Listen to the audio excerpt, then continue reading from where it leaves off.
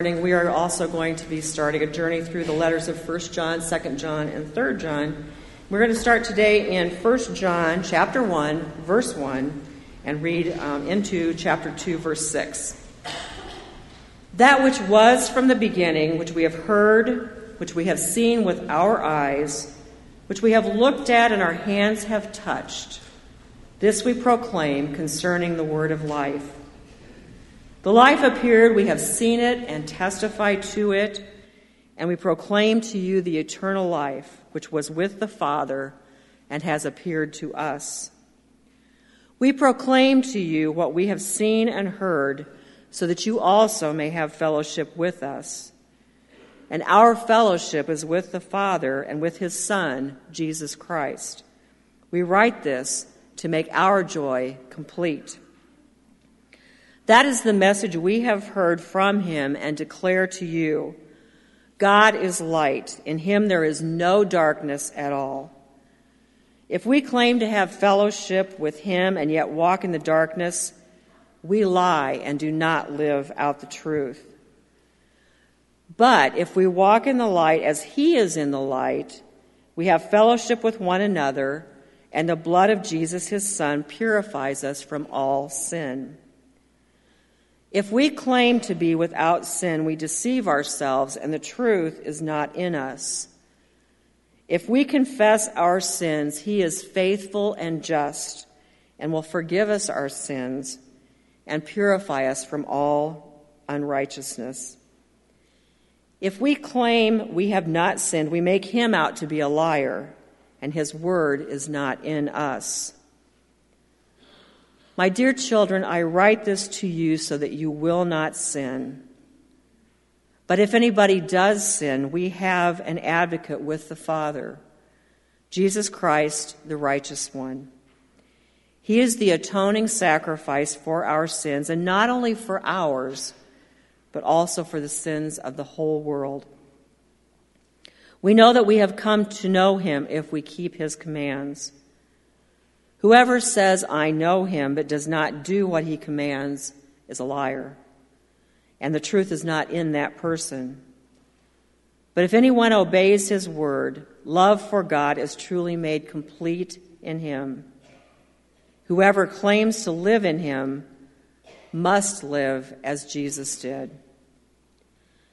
May God add his blessing to the reading of this word, and let us be in prayer. Lord, you have shown in this passage the choices that we have. We can live with you, we can believe in you, we can follow your commands and put aside sin and live in the light, or we can choose the other and choose darkness and sin and a life that is not of your choosing for us. And so, Lord, help us to be strong. Help us to make the choice that you have laid so clearly in front of us, the choice that is with you and that is to follow you. Lord, as Pastor Keith comes forward today to present the message and to share that which you have given him, please allow our hearts and our minds and our eyes to be open to this message and release those things in our lives that are not of the light, that are truly the darkness that we need to set aside and be done with. These things we pray in Jesus' name. Amen. Good morning. So, this is, Anybody know what TV show this sort of is borrowed from? MASH? Yeah, I think throughout the day that answer is going to get a little bit less familiar to people.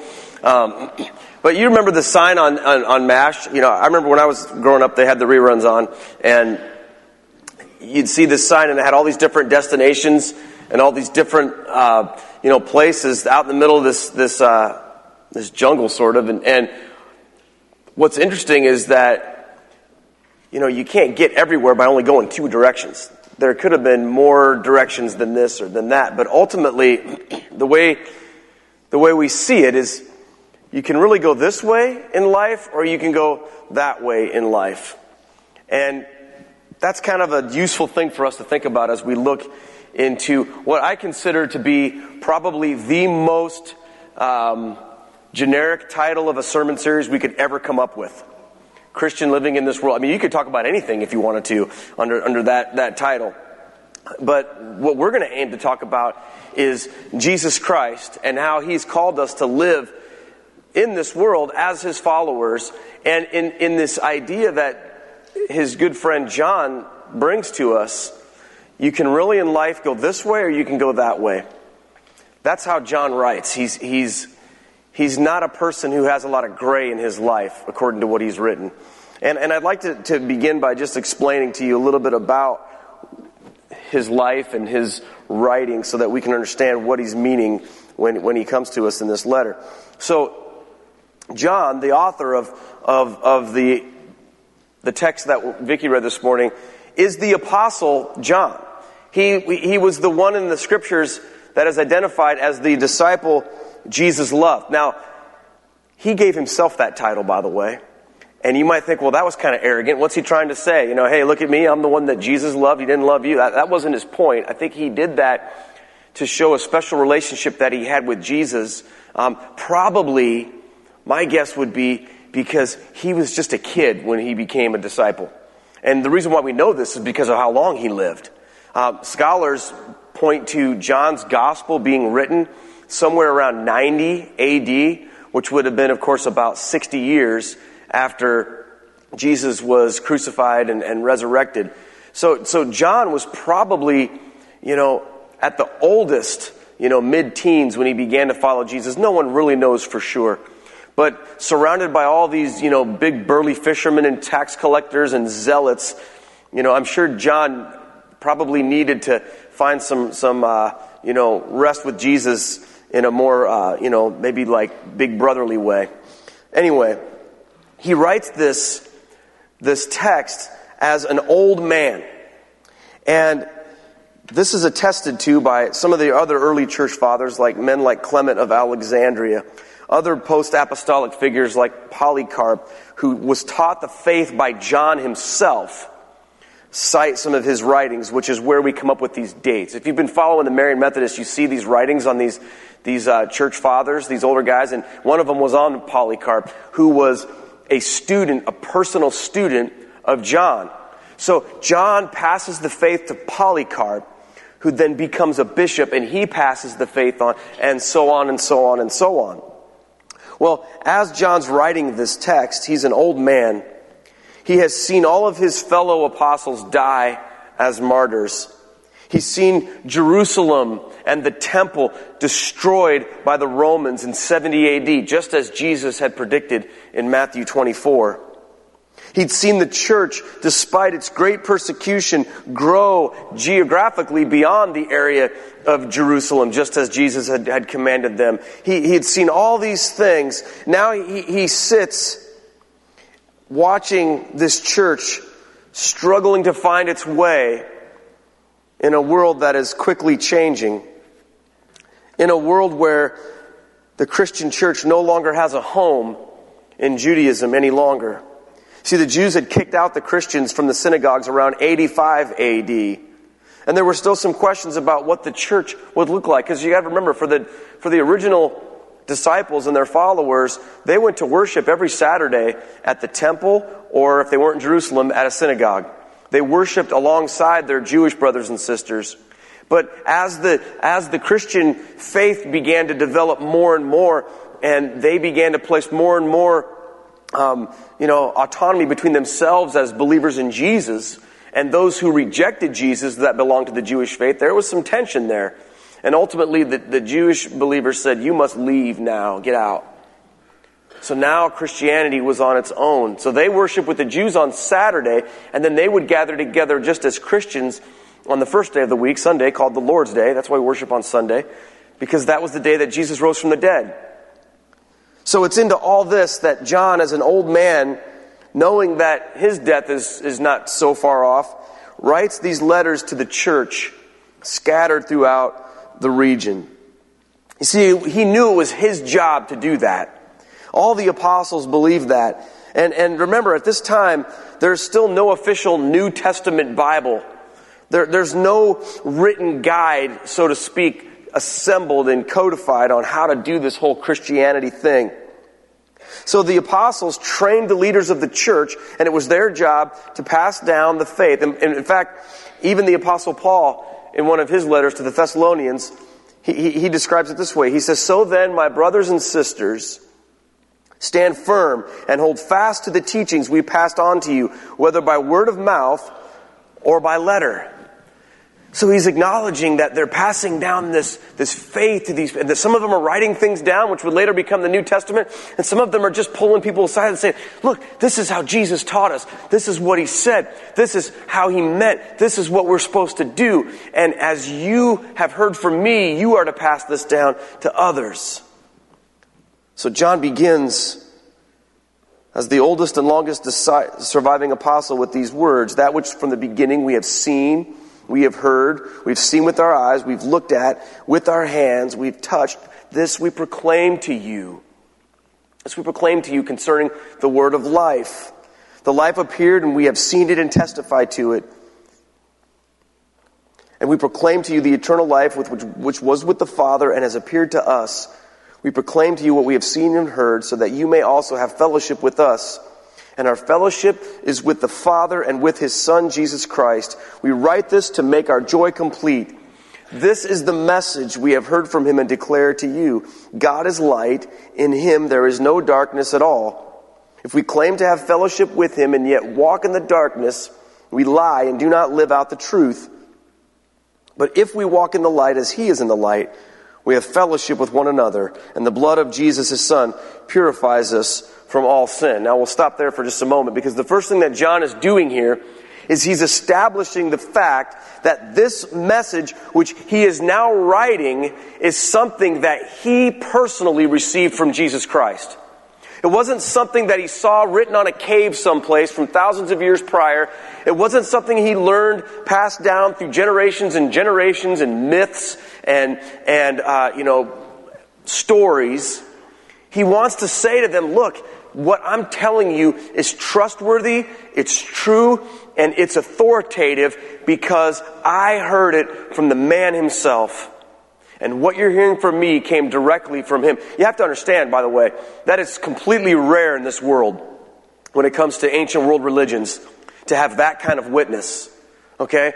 A lot of what we have in world religions are writings that have been taken from various places over thousands of years, and there have been thousands of years of gaps between what was said to have been done and what was done. And I know people want to say that about the Bible. Oh, the Old Testament and the New Testament writers, they all made it up. But this is pretty significant here, don't you think? That we have actual letters written by the person who was with Jesus. I mean, that's unrivaled in the world. So he wants his readers to understand that. And what he does is sets up the reality that in this world there are two competing forces, light and darkness. And you have to choose to live in one or the other. And John lets us know what that looks like by simply saying to us, in what we just read, God is light. In him there is no darkness at all. Now think about what that means. How is God like light? Now you could write books about that, and I'm sure they've been written. But I'm going to try to stick with kind of what John is going after. And here's what I believe. God is light in the fact that God shows the way. You know, that's what light does. If you're on a trip, if you're in a forest in the middle of the night and you need to know which way you're supposed to go, it helps to have a light, doesn't it? It helps to have a light because light's going to show you which way you're supposed to go. God is like that for the Christian. God comes to us as the means to show us how we're to live. And he doesn't just provide a light as a tool. He says, I am the light.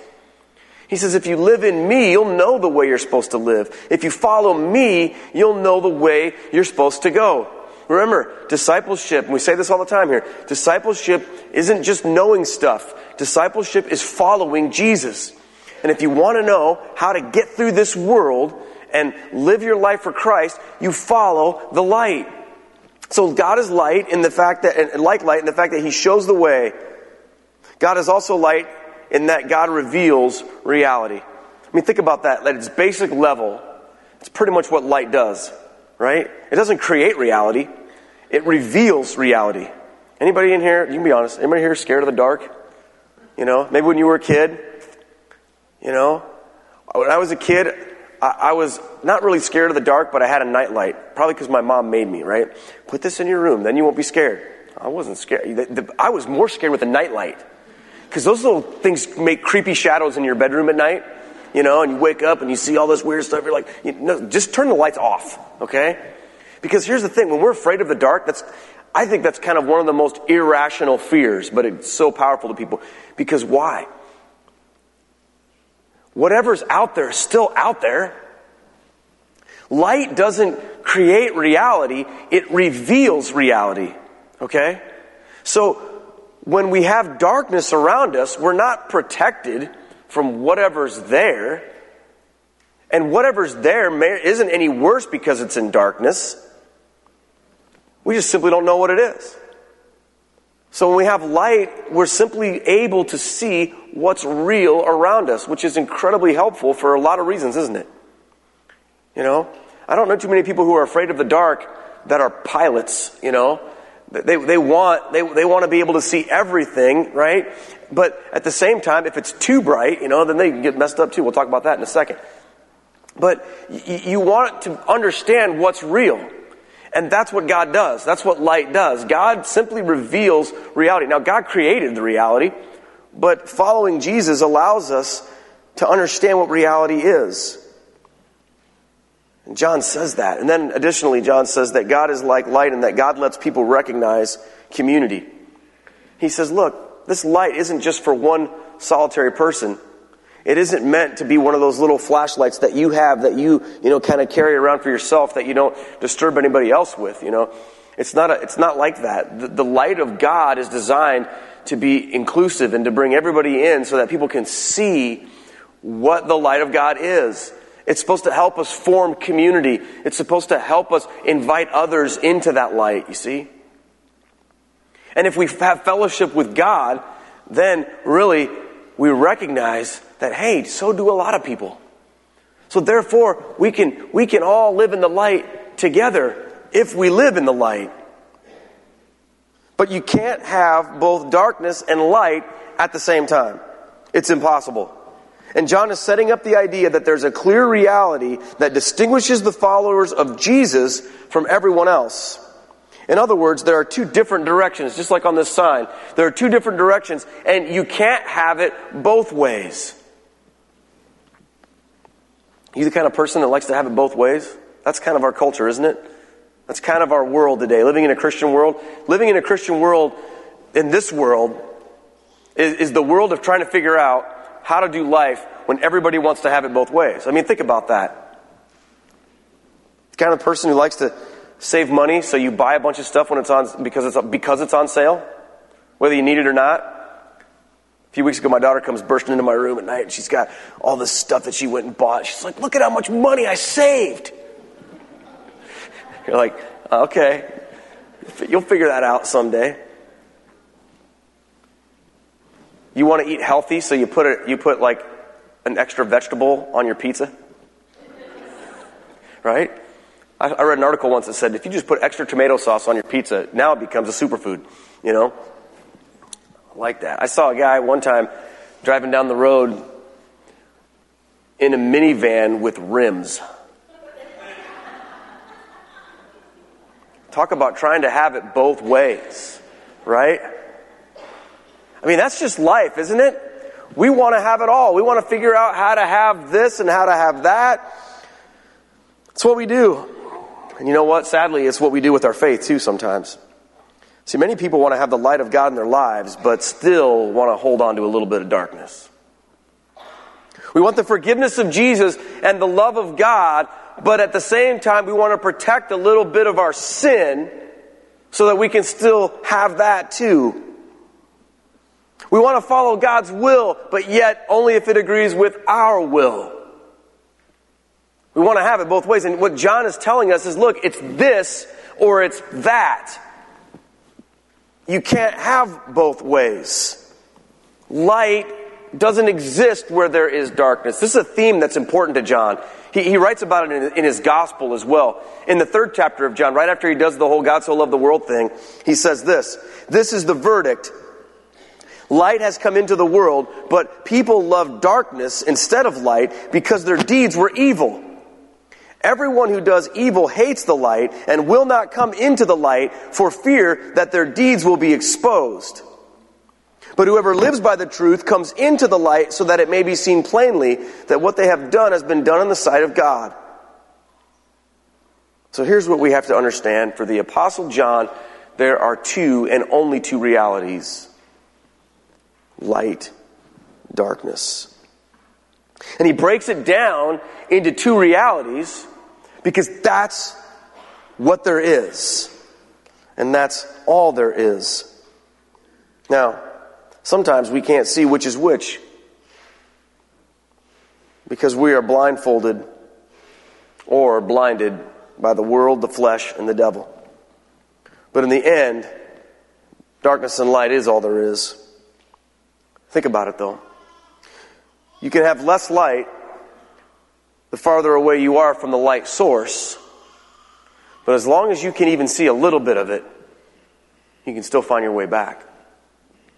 Consequently, if you turn your back on the light while you're standing next to it, you can still see a lot, but the more and the farther away that you walk with your back to the light, the more darkness you realize that is surrounding you. And if you keep walking in that darkness, eventually you can't see the light or yourself or anything else around you at all. So what makes it so difficult to live in the light for us at times? I mentioned this whole idea of blindness and blindfolds. I was thinking about that. Look at what he writes here in chapter 2. He says, "My dear children, I write this to you so that you will not sin. But if anyone does sin, we have an advocate with the Father, Jesus Christ, the righteous one. He is the atoning sacrifice for our sins, and not only for ours, but also for the sins of the whole world." See, the first blindfold I want to talk about is sin. Because what sin does is it's like taking the light of God that's right in front of you and putting something right in your way. And that's what sin does. It steps between yourself and the light and says, nope, you can't see anymore. And that's what it's all about. It blocks the light. And then what it seeks to do is to draw us off the path. Every time you give in to temptation and sin, you're taking a step farther and farther away from the light. Think about that. To follow Jesus means you walk in the light. To follow sin means you're walking away from the light. And there are too many of us who think that we can live in both worlds at the same time. We can follow Jesus and we can still enjoy our sin. But it doesn't work that way. God is perfect light, perfect holiness. In Him it says there is no darkness at all. When you come to Jesus, He washes you of your sin. He bathes you in His light.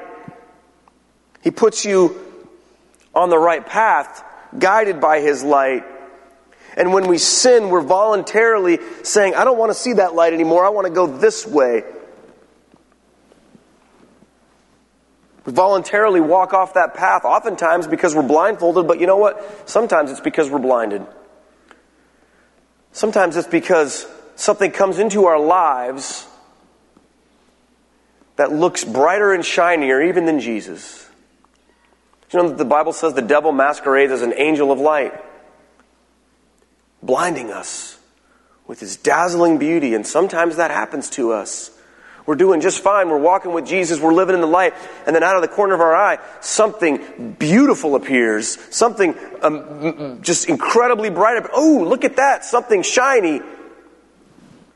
And now we can't see the real light anymore. And we begin to walk towards that other light, believing that that's where we belong. And then ultimately, all of a sudden, we realize when that light goes out, we're in total darkness and we don't know where to go. That's what happens. You know that the devil's desire isn't to get you to sin. That's not his goal. If that was the devil's goal, he'd be the happiest devil there ever was. The devil's goal, listen to me, is to destroy you and to destroy your soul and to pull you away from God so much that you'll never go back. He's not content just to get you to sin. He wants to pull you away from Jesus. And oftentimes he'll do it with things that appear to be beautiful and things that appear to be shiny and bright. That sin blinds us. That's how it works. It draws us from God with lies and false promises. You think you're in control. You think you know what you're doing. You think you know where you're going and everything. And then bam! That light disappears. And you realize you're out in the cold, in darkness, and you don't know where to go, and you don't know what's happened. And you say to yourself, what have I done? You ever do that? You ever get to a point in your life where you just wake up and you go, what have I done? How did I get this far? How did this get so bad? How was I so deceived? How did I allow myself to get so far from God? What happened? Oftentimes it wasn't in one big moment that it happened, was it? It's little compromises, little steps, little things that take you off just a course, just a little bit, because over a far enough distance, just even a little bit off course, you can wind up way, way far away from the light. Sin is blinding at times. We have to be careful of that. But what about people who don't even realize that they're blind?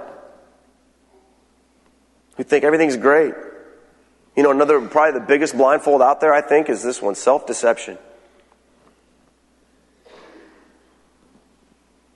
Verse 8 says, if we claim to be without sin, we deceive ourselves, and the truth is not in us. If we confess ourselves, He is faithful and just and will forgive us our sins and purify us from all unrighteousness. If we claim we have not sinned, we make Him out to be a liar, and His words are not in us.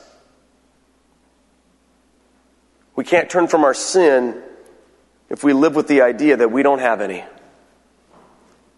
And John tells us here that unless we acknowledge our sin for the purpose of turning from it, we are calling God a liar. Think about that. What does this look like? How do we come to a real understanding of our own sin? Well, first we must understand what sin is. We must understand that the commands of Jesus and the Word of God define for us what sin is. See, one of the problems that we have in our world today, in which we're trying to live Christian lives in this world, is the definition of sin has become completely obliterated. Not just in the world, but in the church. And no longer do we have a standard by which we can say, this is sin, that is not sin. Sin is more about an internal feeling or perception or idea that one may have. And you know what? When I get to change the rules however I want to decide what's sin, guess what's not going to be sin? Stuff I really like to do. Right? When I get to decide for myself which sins are worse than others, or which is this, or what even is that, you know, if there's something that I'm always getting grief about, I can just say, you know what? That's not sin. That's why it's so important that we have the light of Christ, because that's the light of Christ reveals to us what Jesus' commands are. The light of Christ reveals to us God's revelation about the faith that was passed down by Jesus. We don't create it here in 2017. It was passed down from Jesus. We must understand what it is. And then we must seek to examine ourselves to see if we really even are Christians. Because the context of what he's writing is to say to this, look, if you can live a Christian life, but yet constantly walk in darkness and not even feel bad about it, maybe you really aren't a Christian in the first place. He says you got to examine yourself. The Apostle Paul put it this way to the Corinthians. He said, examine yourselves to see whether you are in the faith. Remember, he's writing to the church. He's not writing to the world. He's writing to the church. He says, test yourselves. Do you not realize that Christ Jesus is in you? Unless, of course, you fail the test. Now, what's the test? If you've ever committed a sin, you're not a Christian? Of course not. You read the rest of John. We have an advocate with the Father. We have forgiveness and mercy and grace available to us in Jesus Christ. That's not the issue. The issue is, do we acknowledge our sin so we can turn from it? See, if we walk around in this world, I don't sin, there's not this or there's not that, it says we make God a liar. So let me ask you personally, is that something that you ever think about? Are we blind to our own sin? Do we excuse it or ignore it? Do we justify it or even worse, pretend that it doesn't exist? So how do you examine yourselves? Do you ask other people? Those are fun conversations, aren't they? Do you have people in your life who can speak to you spiritually, even about your sin? So to whom are you accountable to? Who is it in your life that can come to you lovingly with grace and say, hey, I'm concerned about this. You're supposed to be walking with Jesus and you're not. That's not cool. Or there's this area of your life that is so blatantly not in line with Christ. How do you reconcile that? Do we ever have those conversations, or is that when we put up the wall and say, don't talk to me like that, you're in my business? Self-deception is like a blindfold. And we're our own worst accountability partners, aren't we? Think about it. When we can't see reality, we can't deal with it. It doesn't change reality. It just changes our ability to deal with it. It's kind of like that little kid who, when it's time to play hide and seek and it's their turn to hide, they go like this. If they can't see me, if I can't see them, they can't see me. They must not be real. Self-deception is a horrible blindfold. It destroys us. Blinding us from our own sinfulness doesn't take away our sins. It increases their hold on us. It increases our darkness. Don't let yourself be deceived. I mean, have you ever looked at yourself in the mirror? You can be honest. And you thought, well, I'm not too bad. I'm not all right. This looks okay. And then you see a picture of yourself. You're like, what the heck happened? What happened? How did I get so fat? I can't tell you how many times I've done that. You look at a picture and you're like, what? You know what's going on there? Your brain, and this is fascinating to me. I like watching stuff about like how the brain works and what people's minds are doing. And psychologists have I don't know the term they have for it, but there's this thing that our brains do that when we look at ourselves in a mirror, our brain fixes our flaws. Did you know that? It does. It's like internal mental Photoshop for your mirror. Okay? And you're like, oh yes, I look this way, I'm that way. But they haven't quite figured out how to incorporate the human brain into a camera sensor to fix all that.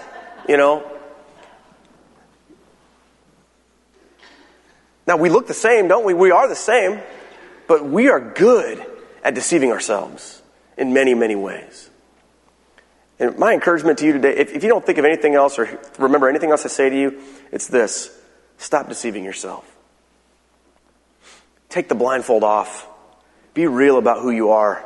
Be real about what's going on. I'm running out of time, but the last blindfold I want to talk about quickly is the blindfold of disobedience. And that's simply this. I'm going to define it this way. When you know what you're supposed to do and you don't do it. Or when you know what you're not supposed to do and you do it. When you're just straight up disobedient to God. Here's what John says about that. We know that we have come to know him if we keep his commands. But whoever says, I know him but does not do what he commands is a liar.